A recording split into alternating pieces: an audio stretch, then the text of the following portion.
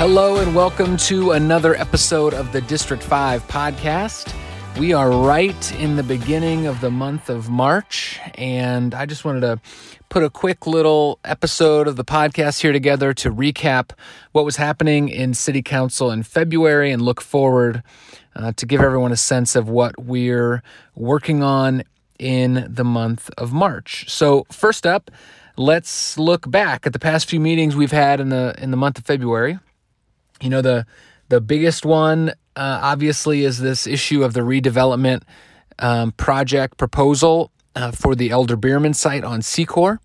Through the month of February, it was really a solid, just a really solid exercise in local democracy. So an issue pops up and some neighbors have some concerns about it and reached out and asked me a few questions, which led to a community forum at Secor Branch Library, which was really well attended, maybe 70-ish folks at that forum. And then we had a public hearing the next week, actually. Had a public hearing, and that was right in time for our vote toward the end of February.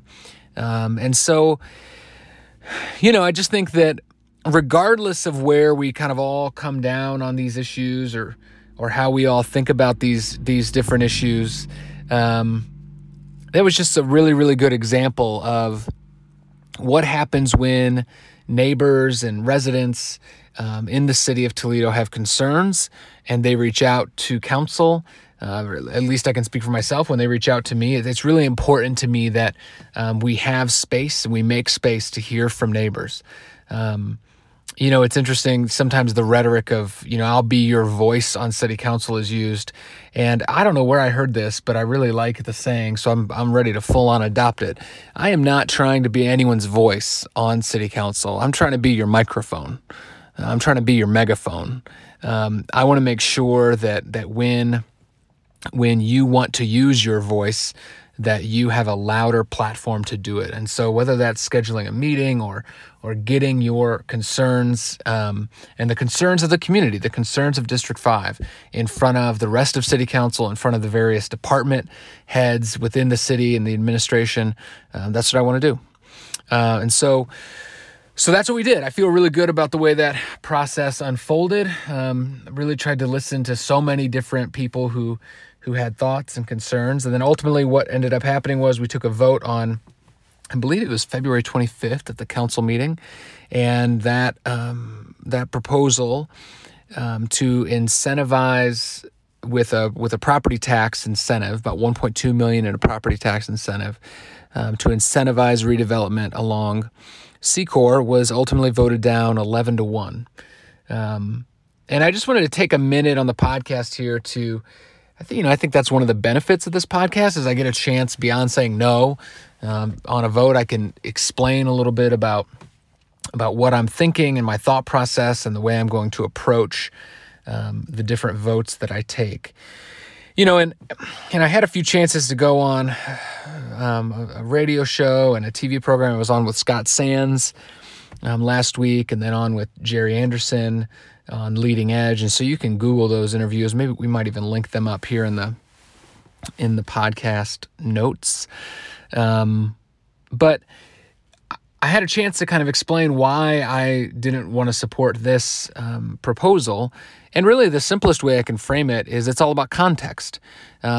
We on City Council did not vote against development on Secor. We voted against a very specific proposal, essentially saying that we don't think that this project in this area at this moment in time was the best use of those taxpayer dollars in that tax incentive.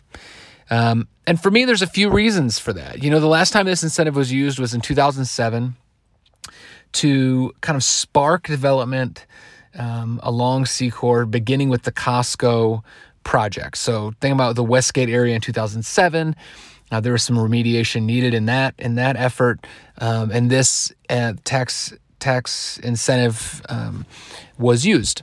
And, when I think about the way the economy was in 2007, 2008 versus the way it is now, when I think about the way development looked and the Westgate area in general looked in 2007, 2008 versus how it looks now, it really is night and day. And so the idea that we needed to incentivize and spark some development in 07, 08 makes a lot more sense to me than saying that we needed to do something to spark development now. The truth is Secor right now is kind of sparked in and of itself. There's a lot going on there. And I hear people who say, you're just going to let this thing sit there forever. And to be honest, that's not true. That's not my intention. And I don't think that's the council's intention, but it's also not, it's not a zero-sum game. It's not, all in or all out. What we're saying no to is this proposal. And so if it sits for a little while longer, and we get a better proposal out of it, something more beneficial to taxpayers, I think that's worth it. So to me, being a part of a legislative body is making a lot of little decisions. It's not making one huge decision. And so that's kind of where we ended up, and that's how we thought about it. There was a lot of, or at least how I thought about it. There was a lot of, let me go to this. There's a lot of conversation around the specific type of use. And some people saying we don't need more retail. We don't need that kind of retail. I don't like those businesses, or even some that said I did like those businesses. And I just want to say that to me, that's not the way we should be making this decision either. It's not about whether we have a preference for or against this type of business. But I do think there is some conversation we can have about what type of retail it is, more objectively, I guess. Because the truth is, when we think about a TJ Maxx or a Bob's Discount Furniture, we have some discount furniture stores in West Toledo, and we have some discount retailers in West Toledo. Within about a mile away, I could go to a very similar store. But I think the question about these incentives, which in many people's opinions should rarely be used for retail by themselves, I think the question is about, is it destination or not? Because if it's a destination retail spot, like you could say Costco is, especially if you ever go there on a Sunday or Saturday afternoon, feels like people are taking mini vacations. Really, that gives a totally different ripple effect to the surrounding area. So those are just another few considerations, I think, that are being made when you think about that development. So hopefully the developers go back to the drawing board, and our economic development team will go back to the drawing board and try to figure out what the best way moving forward is to remove that blighted building. There's no doubt that it's blighted. There's no doubt that it needs this asbestos remediation.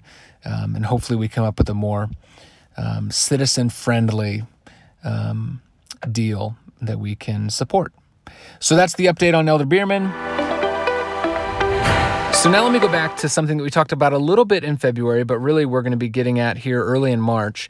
We have a committee hearing with the committee that I chair, the Streets, Public Service, and Utilities Committee, to discuss and really kind of have our final discussions, put a ribbon on the discussions of our LED lighting projects. Council voted to appropriate the funds to replace all of our streetlights throughout the city of Toledo, something like 29,000 streetlights, and convert them to an LED light, which is it's a nicer light. It helps with public safety. It's more environmentally friendly. There's cost savings. There's so many good beneficial elements to this. And in the midst of that conversation, we were still having a lot of discussion, and there were a lot of questions around what is the best practice and what should be the best decision to make relative to the type of LED lighting. So there's a lot of, was it 4K or 3K?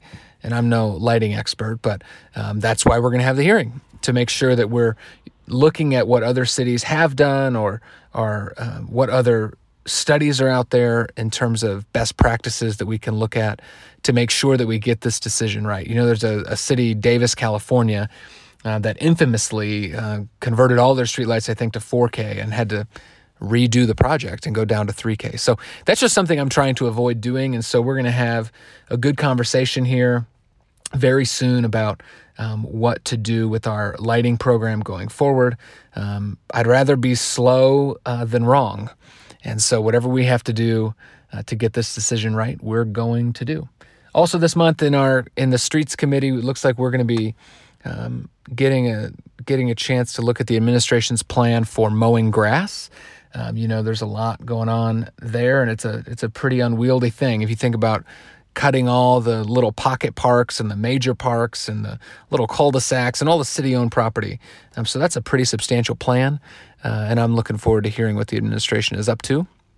Obviously, if there's something important there, I'll make sure to report about it on this podcast as well in a future episode. And lastly, as we sit here just a couple weeks away from March 17th, I just want to again say why I am such a strong supporter of voting for issue 1.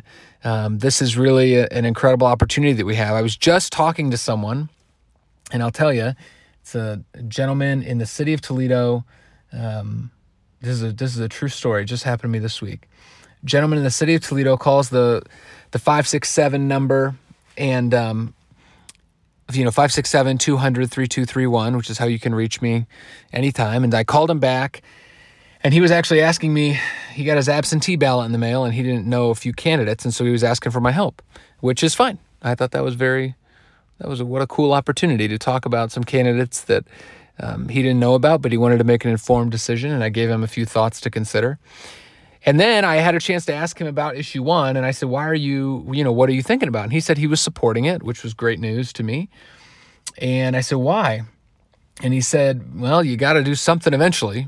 He said, I've been in this city a long time, and our roads just need to be addressed, and you can't make anything better without investing in it.